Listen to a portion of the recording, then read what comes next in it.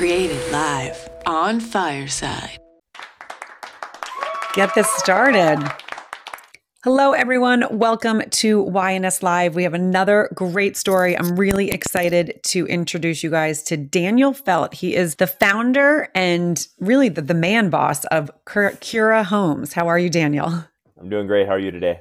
I'm good. Welcome. My name is Juliette Hahn, and I am the host of YNS Live. I also have a podcast called Your Next Stop. And if you're familiar with my shows on YNS Live, I also have YNS Live with NFL Thread and YNS Live with NFL Thread Pivot, which is our new show. And so when we connected, Daniel started telling me his story, and I said, you got to pause because you guys know that I only like to listen to a little bit. And his story was really of someone that has really turned his life around, followed a passion, and then created this really great business. And he is here to kind of give us a little bit of insight, especially for anyone that's out there right now that's thinking, I hate my life. I hate my job. I want to do something different. Listen how Daniel really just kind of pivoted his life. So welcome again to YNS Live. And Daniel, I would love for you just to give us a little background on who you are, you know, if you went to university, if you didn't, where you started and how you created Cura Homes.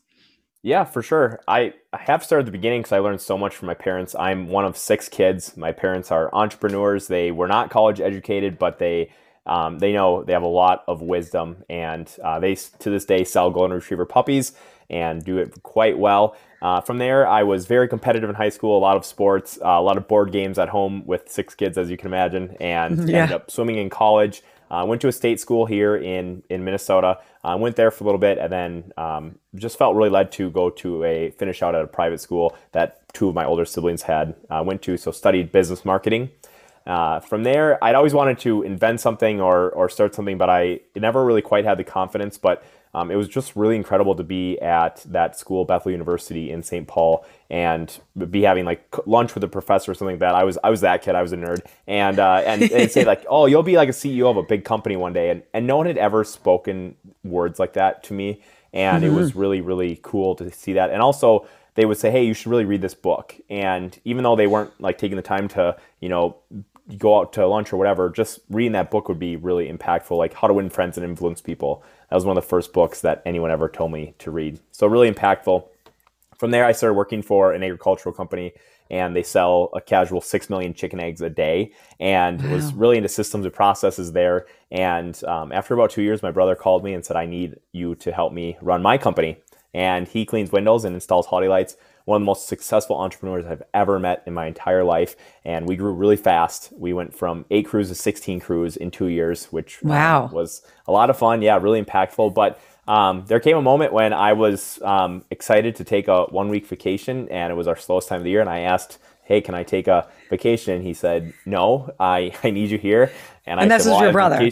Yeah, this is my brother. And I said, well, I have the vacation time built up. I really want to take it. And it just so happened that this idea for Cura Home came up right around the same time to start maintaining people's homes for them. No one else was offering it. No one was doing it. And just between wanting to be my own boss and be in charge of my own schedule and this new idea, and everyone who I told, they were like, that's the best idea I've ever heard. And so, again, just people speaking into my life, I had the confidence to go out and start my own company in 2016. I love that. So there's a few things that I want to touch on. I think when you grow up in a big family, I grew up in a big family, you learn skills that not everyone does. And sometimes there's skills of survival, like, oh, I need to get that last piece of bread, or someone else is going to get it, or there's that snack that I really want. So I have to hide it in the, so things like that.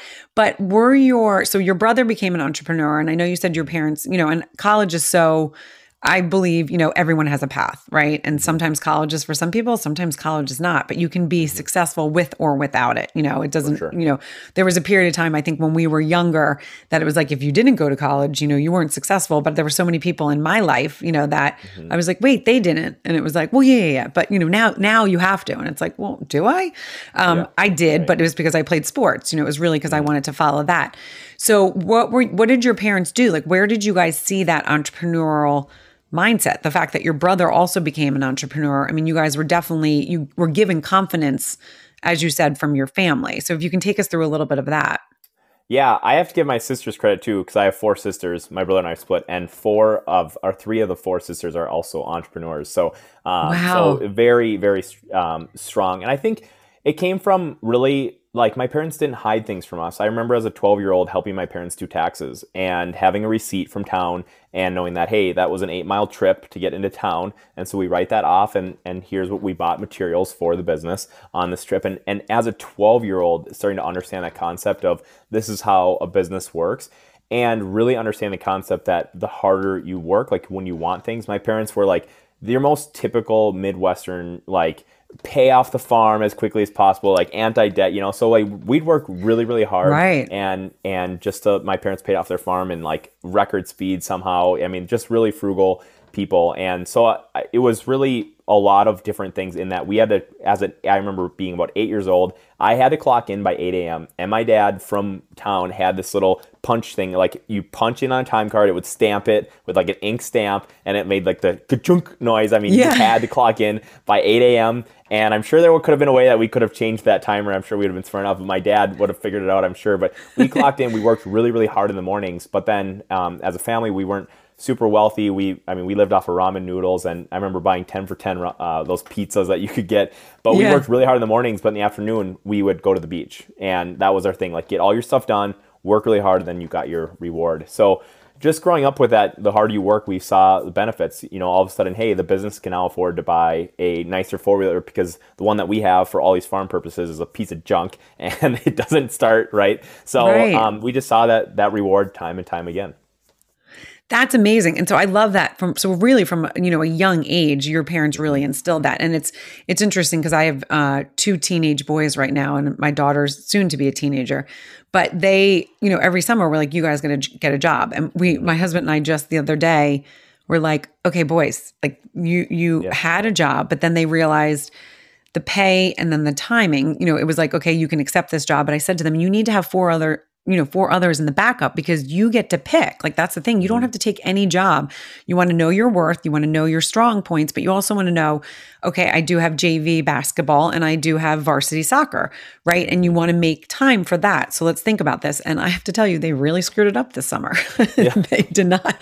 I mean, it's learning, which is thank goodness, but we are like, hello. My oldest worked in a restaurant.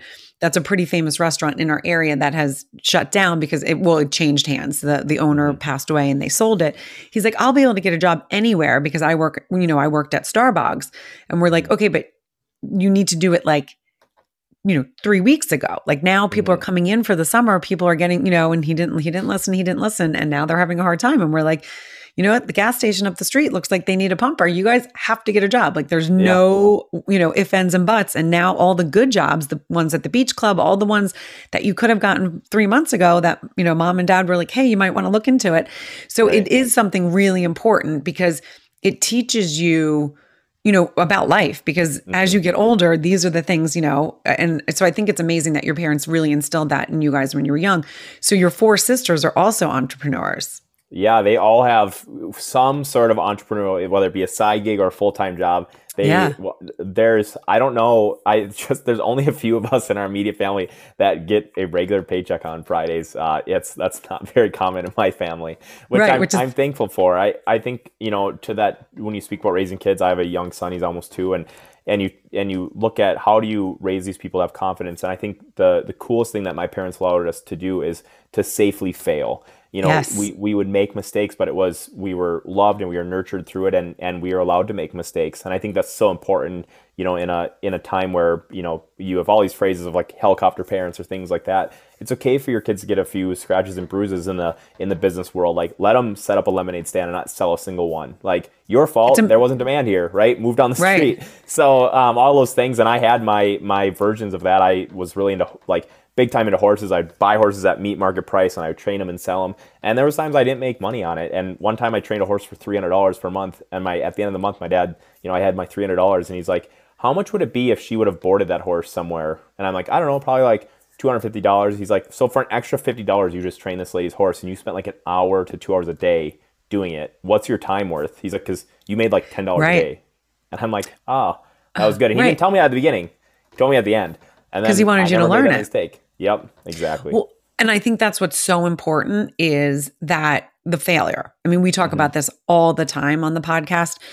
Failure is so important. And so many people shy away. They don't want their kids to feel the failure. And I'm like the opposite. I'm like, no. They need to fail more as kids because then when they become adults, they know how to handle it, and we know as adults, I mean, you get things thrown, I mean, every day can be different. And sometimes it's not what you expect, but it is so important for that failure. And as you said, the safe failure, right? The things that it's like, okay, because we all know, when I started this business, I said to my family, I was like, I'm going to make some mistakes because that's how I'm going to learn. And you have to make mistakes to grow.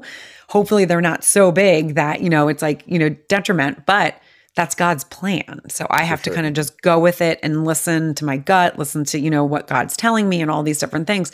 So I love that your parents instilled that at a young age. Now, did their parents do the same to them, or was it something that they wished they had as kids?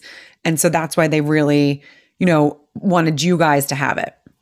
Yeah, my parents both had really extreme events happen to them during their childhood. From my grandpa, my mom's dad, passing away in a very sudden farming accident. So she grew up on a farming and then ended up, they had to sell the farm, and then the two oldest brothers decided to buy it back. I mean, extreme, very emotional events. And my grandpa, granted, he changed his life during the last 5 years of his life, but he was a horrible alcoholic. It really took over his life. And my dad, thank goodness for it, but he watched everything that my grandpa did and said, I'm just going to father completely opposite. I'm going to do everything the opposite of the way that you did it. And I'm so thankful for that because my dad was a very involved parent and very involved in our life. So my grandpa was very entrepreneur, had a, do you love, he owned a bar at a certain time and he did all these things that, and most of them were failures probably because of his drinking. But, so my dad's grew up seeing that. My dad did have a normal job, but for sure the main source of our income was from that.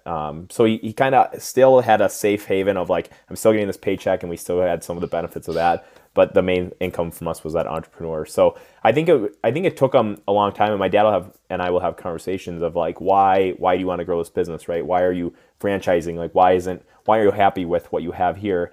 And sometimes I don't even know the exact answer of it, but I think it's a contentment thing. Like, it's not about the money, it's about the game, right? We're playing Monopoly in real life, and I just want one more property, right? I don't think that's too much to ask. So it is a really fun game, but I do think it is for sure built into us that we safely take risks and calculate a risk, and we ask a lot of questions. But through that childhood and those people that mentored us and all those things, I feel confident when I still remember that just the feeling I felt when someone said, hey, you're probably going to be a CEO of a large company one day. And I was like, there's no way, but maybe they saw something that I didn't. Right, which is so cool. And you brought such a good point up because there's so many people that say, okay, if you were raised this way, you're going to continue to do it to your family, and it's just going to be a generational thing, right? It's just going to be that circle. So your dad said, nope, I'm not doing that. I'm going to do the complete opposite. And that happens in families too. So I love that he shared that with you guys and was like, okay, this is what, grandpa did. Doesn't make him any worse, any less, that he did the best that he can, but I'm going to do things different. So I would love for you to now talk about the franchises. So talk a little bit more about, Cura Homes, and then where you see it going. And I know when we talked, you could hear your energy and your excitement, like your big vision, which is really cool. Yeah, it is. I love Cura Home, right? It's my baby. I started out of the garage in 2016, but as we've grown since then, what Cura Home does, we are a home maintenance subscription for our clients. So typical client, we visit every 90 days and just take care of their home. And I love that. I love the relationship side of that business, that we're just here to take care of your home for you. And as we've grown over the years, we've added additional services, the a la carte options where you can pick about 32 items, but people have asked us to do different things. So today about half our business is also air duct cleaning. But over time, we've gotten a ton of feedback. We've shifted, we've changed just by asking for feedback. And with that, it got to the point where people from all over the country were calling us asking, how are you doing this home maintenance subscription? They love the thought process of that recurring revenue, that relationship side of the business. And so even though I'd helped my brother franchise and we never sold one because we would be so busy in the day-to-day, I decided that it seemed like the right move for us. And we are so close to awarding our first franchise. We're like 99% of the way through that sales process in Florida. So really excited about that. Yeah, boy, that is a completely different experience from selling like a service like routine maintenance where, that sales process can be like 30 minutes. And Right. the franchise sales process, I mean, this gentleman heard about us in November and we're still going through it today. So, our ultimate goal, there's roughly 195 metropolitan areas in the US that have 1 million plus people in them. And I believe that as homeowners, the generations change, people in their 20s, 30s, 40s are buying homes and things like that. I think there's a huge need for Cura Home and what we do. And there's barely anyone else offering the services that we offer today. No, and I think when we touched base, I was like, we moved full time to our beach house, and we didn't have anyone, when anyone that, like this breaks, and you're like, who do I call, or who do I, you need your ducts cleaned, or you need this, or you need that. And home ownership is a lot. And if you're not on top of it, it can actually go south. So I know when we lived in the city, I loved having the super. Like that was my favorite thing, because it was like something broke, I could call someone that I knew I trusted that would fix something and, wouldn't give me, the runaround. So I know when we were moving out of the city and we were moving to a home, I remember saying to my husband, like, ooh, this doesn't feel as good. So I love that concept. I mean, that was one of the things when you told me about that concept of Cura Home, I was like, that is brilliant. And then when you said about the franchise, I said, I can totally see that going to all these different areas, because you're right. There is not a need. I had to like reach out to everyone that I knew here, which was not a big, because most of them were just, summer people. So like, who do you guys use to do some maintenance? Who do you guys use to fix X, Y, and Z? Or we need like, this thing done. I don't even know who to call, and so to have a safe company that does it all is a really, really smart thing. So why don't you tell everyone right now? I know they can find, on the website, so you guys can kind of see this going through the scroll. You can go to, Daniel's IG, which is Cura Home, and that's KuraHume. And then the website is curahome.com. And so they can find out information there. Right? I mean, is there any other place that you hang out that is... Yeah, well, we're kind of doing all the things. We're doing little dances on TikTok and things like that too. Yeah. Instagram's for sure our primary. Our goal is just to educate people on how to become better homeowners for sure. And we know that 99% of our followers are just going to go and do this themselves, which we're super happy for. You always hear the people be like, oh, things aren't built the way they used to be. Yeah, you're right. But also we don't maintain things the way that we're supposed to. Right. And all these things now have filters and all that stuff. I mean, there's a reason why we have 32 services for your normal everyday home. So follow us on there. Your dishwasher has a filter, washing machines have filters now, all these things, filters. We love to clean and provide and change all this stuff. And it's, people sometimes will like compared us to Dr. Pimple Popper, like with like the before and after of some of the satisfying cleaning. So if you're at all a social media person, check us out on there. I'm available on LinkedIn too. If you're interested, it's just Daniel Felt on LinkedIn. I love connecting with people across the country. And it's so funny, as you said, because it is filter. When we moved from out of the city to Connecticut, we bought a house from an older family. They were the only ones that had it. And they had the old washing machine. And I remember the realtor was like, oh, you can get new. And I was like, no. I was like, I'm keeping that washing machine. And she's like, oh, I mean, in the town we lived in, no one would have kept the washing machine. She's like, no, really? And I was like, yes, no, I remember this. My parents had it. It was the best. And it literally did small loads, but it was quick and it cleaned better than anything else. So when we moved from Connecticut, I tried to, I was like, I want to take that. My husband's like, honey, but we cannot take it. Yeah. But I found a appliance guy that was like, oh, I'm so glad that you kept that. Cause I did work for, the couple that we bought it from. He's like, I've kept motors and all these different things for this washing machine. So when we did move, because the new people were like, no, we're going to get a new one. And I was like, all right, wrong. I'm telling you, it's so wrong. This is the best one. And so we gave it to that appliance guy because he was like, I have all the stuff probably to keep it running for the next 20 years. Right. And it was so good. It was so good. Yes. Highly recommend. We've been in homes that like some of the stuff like the refrigerator and the washer and dryer, they're like 40 years old and they're like, yep, never had a single issue. I'm like, you're so wise. You're so smart that like when you've updated your stuff, you made this in it. But now it looks stylish. It's like coming back. Like it looks good. It's an awesome look for sure. No, I love that. So I do want to go back. When you told your brother that you were going to leave, what was what did he say? Yeah, so that's such an interesting story because I should fast forward that we're like best friends today, right? We get along. Right. We were best friends then too. I mean, our relationship, the older we get, the better it is. Our relationship is like a fine wine. But I originally gave him a 4-month notice. And he's like, okay, yeah, that's, whatever. And then I gave him a 3-month notice. I'm like, just so you know, July, I'm going to be gone in July. And then like a 2-month, and he still was kind of like, whatever. I think he'd had so many people, I think, in his life have been like, hey, at some point I'm going to be leaving. And then I finally purchased my own vehicle because he had graciously provided me a company vehicle. And he's like, why'd you buy that? Like, you have a company truck. And I'm like, because I'm starting my own company in a month. Like I have filed the LLC. This is happening. And he's like, oh, I thought you were kidding. And I don't know, but eventually he found someone to replace me. And I think that gentleman is still there today and probably doing a way better job than I ever could have. So he's been just fine. But originally he didn't believe me until finally, it's like, okay, well, here is a pickup truck. I mean, I'm giving yours back at the end of the month. So like I said, luckily today, we have an awesome relationship, and his kids, my nieces and nephews, I adore those kids, and his wife. We're all great friends, so we have a good relationship. Right. And you learn, I mean, you said you learned so much from him as well, which is really cool for him to see, okay, I gave him kind of the confidence in the feet to be like, I can do this on my own as well. For sure. Yeah. And that's, you grow up in an entrepreneurship family, but now you grow up in someone he had started a company in a recession in 2007. He started cleaning windows, installing holiday lights, and grew that. And so now you see, here's how someone properly services all these residential homes. And our companies, even though we service homes differently, we're doing almost the exact same thing. And so to learn, I took a lot of things. The most frustrating part for me, though, is that his company can advertise one way, and I tried to like copy and paste, and it's a complete fail. And we've done vice versa. He's tried things that work really well for me, and they don't work at all. And I'm like, I don't get it, because we're servicing the same client. Like, we both do the same thing. So very interesting lessons along the way.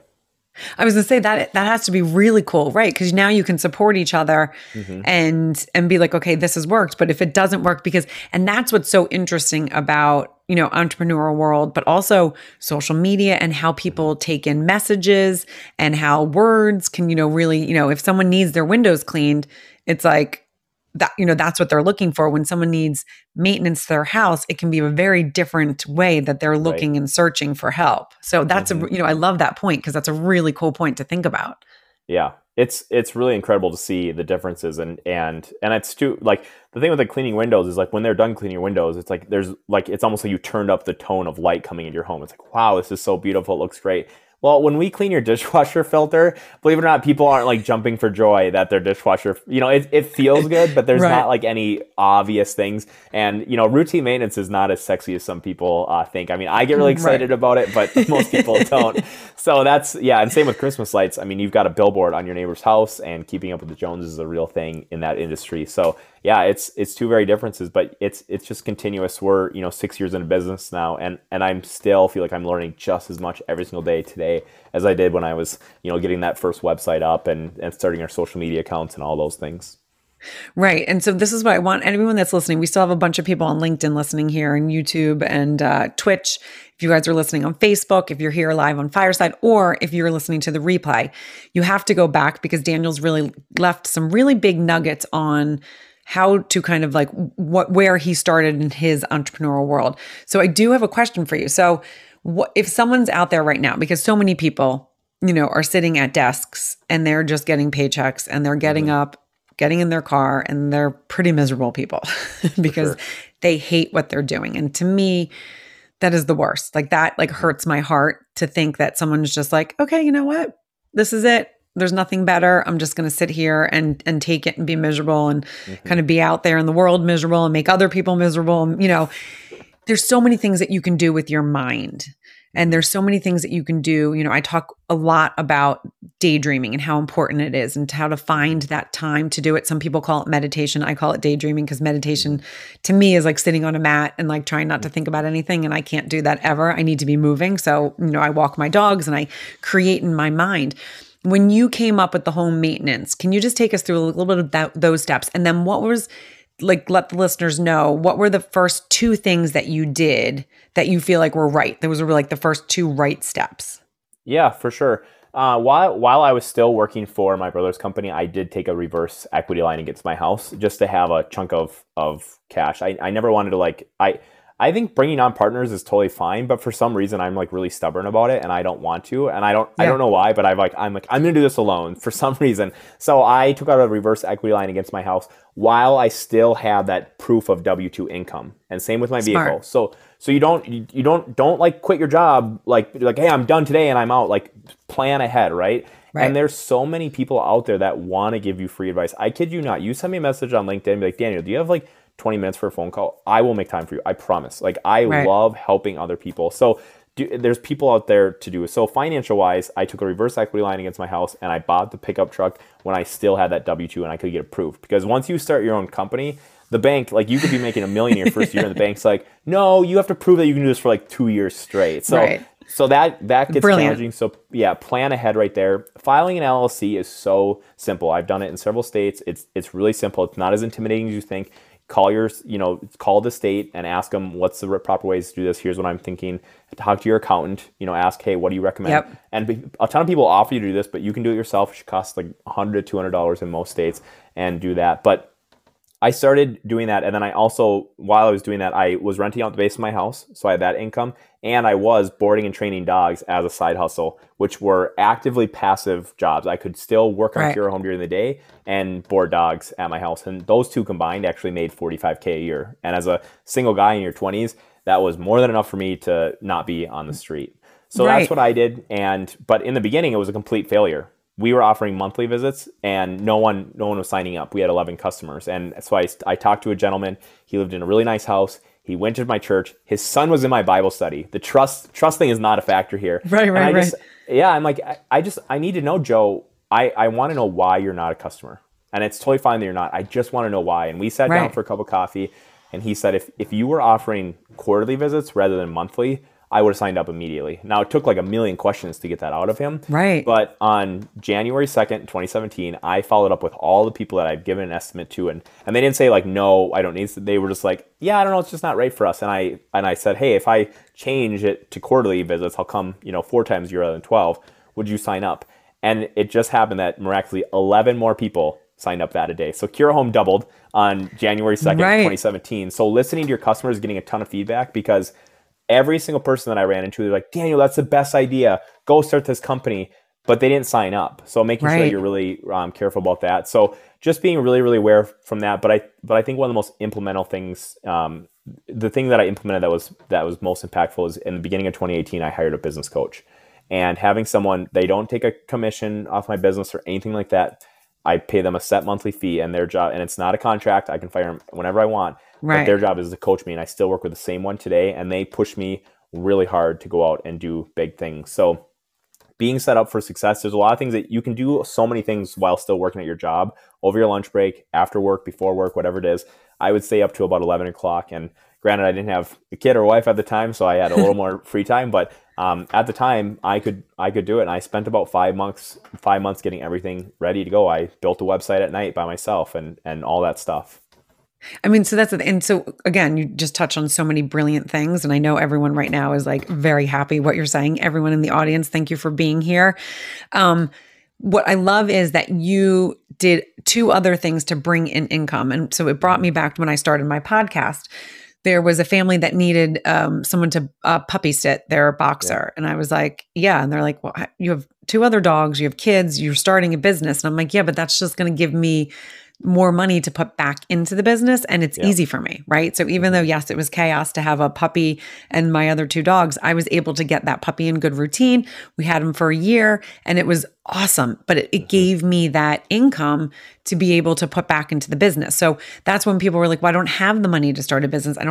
You need to be creative. You need to step out of the box and think, just like you did, where you were like, okay, I know that I can do these 2 things to then keep putting money back into the business to let them and the business grow.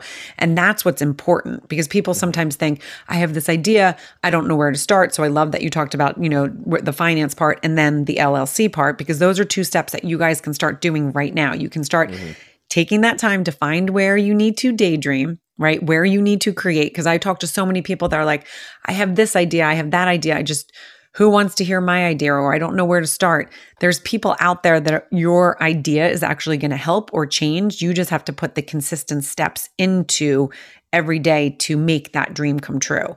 And so finding that space to be able to create in your mind, whether it's walking the dogs, whether it is, true meditation, sitting on a mat and just letting your mind wander, it's really important. And I think so many people don't do that because they're scared, first of all, because it makes them depressed to think what could be and they don't know how to get there, or they're scared to let their mind wander because, they don't want to feel that excitement because they're so stuck in life. But those two are so important. And then you just gave them two concrete things to think about. Like, here are two things that you guys can do right now to put the steps in. And it's the consistency.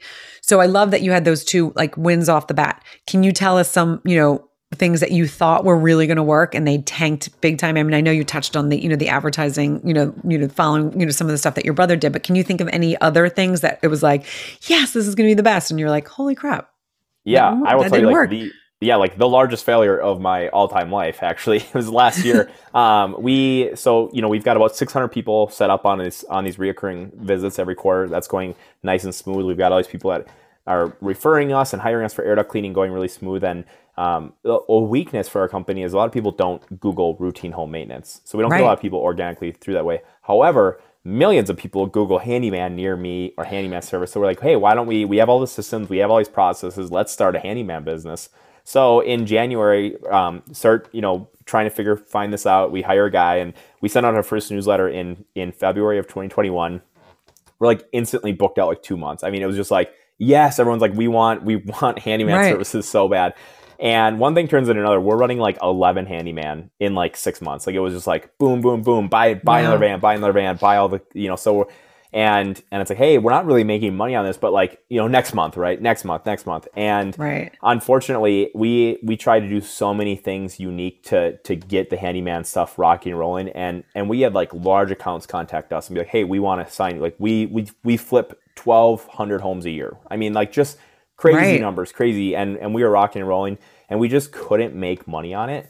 And we tried everything from like getting these guys set up on commission, charging customers, every way that you could think to pay someone and to charge a customer, and every mix and match, we tried it and we just couldn't do it. So unfortunately in November, we had, through all that, we did like $424,000 worth of handyman in that time span. But just in labor and materials, we spent $408,000.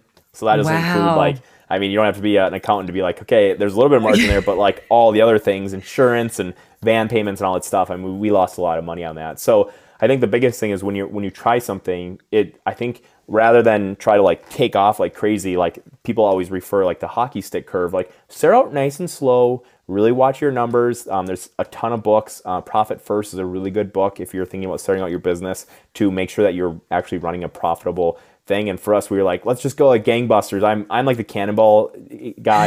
I cannonball into the pool. I don't like walk in on the steps. Yeah, maybe and that's how we did it with the business. And unfortunately, we learned a really, really expensive and valuable lesson that, hey, you just because everyone wants it, you can't be everything to everyone, and we really have to stay in our niche. So we have failed miserably on a few things, but that's for sure the handyman stuff. But on the plus side, several of those handymen that were working for us, I was actually able to help them start their own company and walk through that process, and they're all still doing really well, just being 1 or 2 man shows. I think that's, if you want to be a handyman, I think you can do really great as a 1 or 2 man operation. That's so, that is like, that totally fascinates me, because you would think it would make sense, right? That it would just make sense for you guys to do that. But you're right, because I'm always Googling handyman to me. I feel like, for sure. Yeah. And so I'm like, I just need this light put in, but I don't need an electrician. My husband's like, yeah, I'm not touching that. I'm like, I'm not touching it either. And you can't find, it's like you don't find them. So I love that, that's such an interesting thing. But I think what you brought that point up is, just because it seems like it makes sense, it's not always going to make sense. It could be your market. It could be, there's so many different factors. And I love that you were able to help those guys kind of start their own. For sure. There's so many things, if you're listening and you're like trying to think of like, oh, I'm not ready to go full time. There's so many things that you can do on the side while still being honest and ethical with your employer. And you can start, design the wrench in your garage, sell the wrench out of your garage, right? Start selling a few before you go full time. There's so many things that you can tiptoe into. You don't have to cannonball all the way in. And you hear these success stories on the Shark Tank and whatever, but you can tiptoe into so many different businesses. And you're totally fine. It's like I said, you don't have to like steal hours from your employer, anything like that. There's a lot of things that you can do on the side to just take it nice and easy, make sure there's demand, because, you know, you might call someone and they're like, this is the best idea I've ever heard. And then a really good question is, well, do you want to buy one or do you want to sign up? And if they're not signing up, you got to start asking, why not? You think this is a great idea, but why aren't you signing up? Well, it's not for me, it's for my neighbor. Well, I've heard that a million times. So make sure people want it. Yeah. And I love that you said that. And I love that you sat down with someone that was comfortable and was like, well, this is why I'm not. But that's what's so smart, because I think so many people miss that, right? You don't do the market research before because either they're nervous that, you know, they're going to tell a friend the idea and the friend's going to steal it, right? Yeah. They think that, or they think, you know, no one wants it, or they, you know, but Google is another place. Like I always tell people, you start talking, you start asking around. And if you're surrounded by people that say that's the stupidest idea ever, and you're, you know, I feel like some people are thin skinned, so they can't handle that. Find other people, talk to strangers, you know, like you need to find and test, because some people might just not want to see you succeed if you're not in the right circles. And so, and, you know, and as sad as that is, that does go on. So it is important to do that market research before. Is there a need for what I have? And it could be a need, you know, for, you might be in the wrong area, right? There might be like a need in California, but you live in New York. So you have to kind of do that research. So I love all those points that you touched on, because it's really, really important. And so now, when did you get into the whole, like, when did the franchise idea come? And then take us through that, and then tell the listeners where they can find you if they're interested in learning more about that.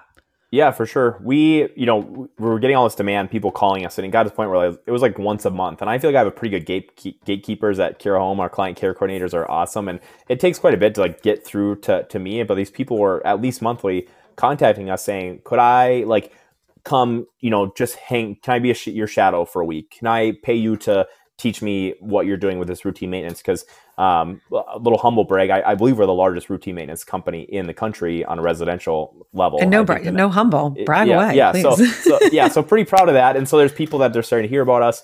And so, you know, hey, how can you meet the demand, right? People are asking for it. People need it. People want to pay for this. They want to run this company.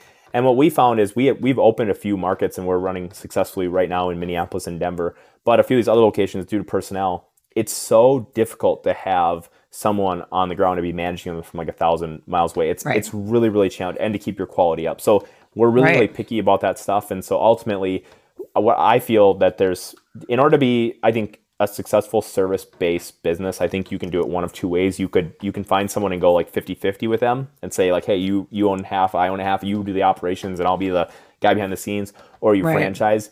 And for us, at the rate that I believe that we're going to be growing, I think franchising was the best. So you can find us on KiraHome.com. You can submit an inquiry on our franchise side there. It's KURAHOME.com. And you can really contact us just about any way, and we'll get in touch with you. But we will give you all the information. You know, buying a franchise, we already have an answer key for you on the way to do this. We have about a 600-page manual, how to answer every question. It even tells you that the garbage disposal was invented in Racine, Wisconsin in 1927. So every little minor detail you've ever wanted about routine maintenance, we've got it for you ready to go. I love it. I love that. I think it's so brilliant. So I have two questions that have been like spinning in my head. I'm like, oh, don't forget to ask. And they're kind of random, but from the beginning of the conversation, what stroke did you swim? Oh, I was a freestyler. So I was primarily 50 and 200, and then, 50. I was in the 200 and 400 relay, so I was on the 50 and 100 in that. Yeah. And then my individual events were 200 and 500. So interesting. Yeah, so I was a backstroker, and I probably hit my peak at 12, but I played in college, I played field hockey and lacrosse, and those were my loves. Awesome. But I swam through, I think, my freshman years when I was like, okay, I'm done. But when I was 5, we were swimmers in our house. And then the second question is, where do you line up in the six kids? Oh, yeah. So this is super interesting, because I am number 4 of 6. However, there's a large gap. There's a 4.5 year gap between the 6, between my brother and I. So it's girl, boy, and then me. And so I have a ton of tendencies in my personality where I am a really good rule follower. I do as I'm told, all those things. But then I have a ton of leadership, traits because I was the oldest at home for 5 years. Right. So it's like this really weird, like I feel like I'm like this really weird person that like I can follow the rules, But the second that someone isn't taking leadership, I grab the megaphone and I'm like, all right, everyone, listen up. Here's what we're doing. And it's really interesting but it took me a while to get there, because for a long time I was like, I'm going to lead no matter what. And that's who I am. So it's okay to be a follower every once in a while. But I love that, because when you were saying about the cannonball, I was like, now I'm very curious, like where he is in the bunch. So then it was you and then 2 more sisters? Yes, correct. Yeah. Okay. Yeah. So my brother and I are sandwiched between 4 girls. So stuck in the middle. So I am one of 5, and the youngest is a boy. So he was the youngest. And so it's really interesting, like, as you see him get older, he has got his own kids, but he's got some traits that people are like, oh, you were totally raised by women. Yeah, he's like, for sure.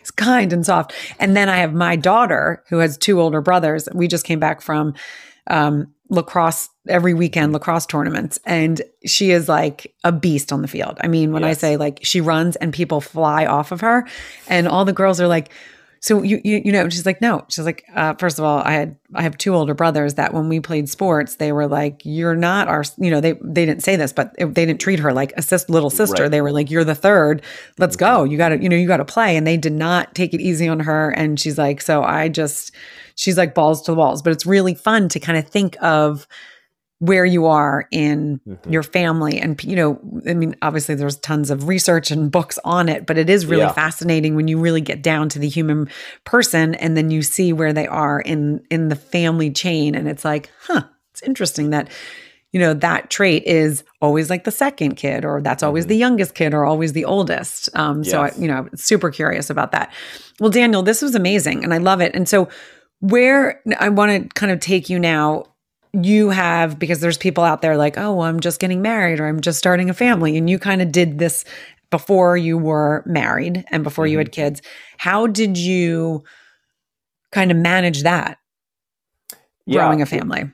Yeah, for sure. My biggest thing that I really appreciate, one thing that I grew up with, my dad was always home for dinner, and that was really impactful for me. And that's a rule for me, that I never miss dinner with my family, unless it's something like that's scheduled for like a work dinner or something like that. But so like 99% of the time, I don't just work late, so I'm always home for dinner. I'm really fortunate that as a business owner, I have a team of people that really handle a lot of things. My phone isn't buzzing off the hook while I'm on this call with you. Things are just kind of handled, and that takes a little bit of time, but you're always continuously working on creating systems and processes so that, yes, I want to work on the business and I want to be there doing that, but I also want to be gone and take a week or be gone. So I've tried to create systems and processes that I'm allowed to leave, but I really, really love being a dad. I love being home. My wife and I, we have, like I said, a 2-year-old here, and we've got one due in August. So we're super excited. But family to me is just, when you're 65, when you're 70, when you're 80, like, who's going to be there? Is it going to be the person from work? Maybe, but I know for sure my family is going to be there. And so that's number one for me, for sure, is, my faith and my family, and work is always going to be there. And when I'm there, I give it 110%. Like, my wife, she looks at my schedule, and if I'm in a meeting, she doesn't call me, and we've really figured that stuff out. But I think my family knows that they're a huge priority. And so with that, they can do things at home, so that, like, when I get home, there's usually a really nice meal, and that's really nice. So we support each other. We work as a team to raise our family, and that works out really well for us. And I love that. And I remember that was one of the things that you said when we first met. You said, I'm going to start out, like, I started this business, but for me to be home for dinner. And so that's another thing I want the listeners to really take. Set up things that are like a non-negotiable. When I started my podcast, it was like, I'm giving it a year. I'm not stopping this for an entire year. That's a non-negotiable.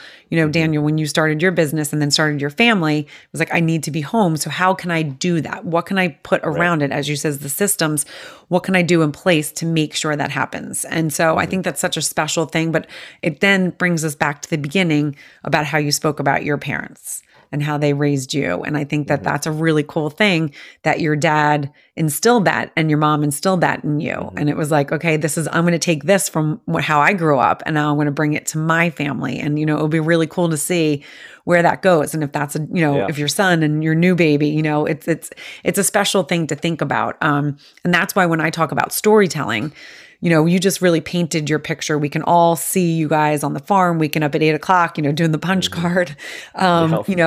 It's a really special thing because you connect through storytelling. People tell their stories and you're going to be like, okay, so someone might be listening to this and they might be like, oh, I don't, I'm not an entrepreneur at farming, but then you talked about swimming and they're like, oh, I was a career swimmer.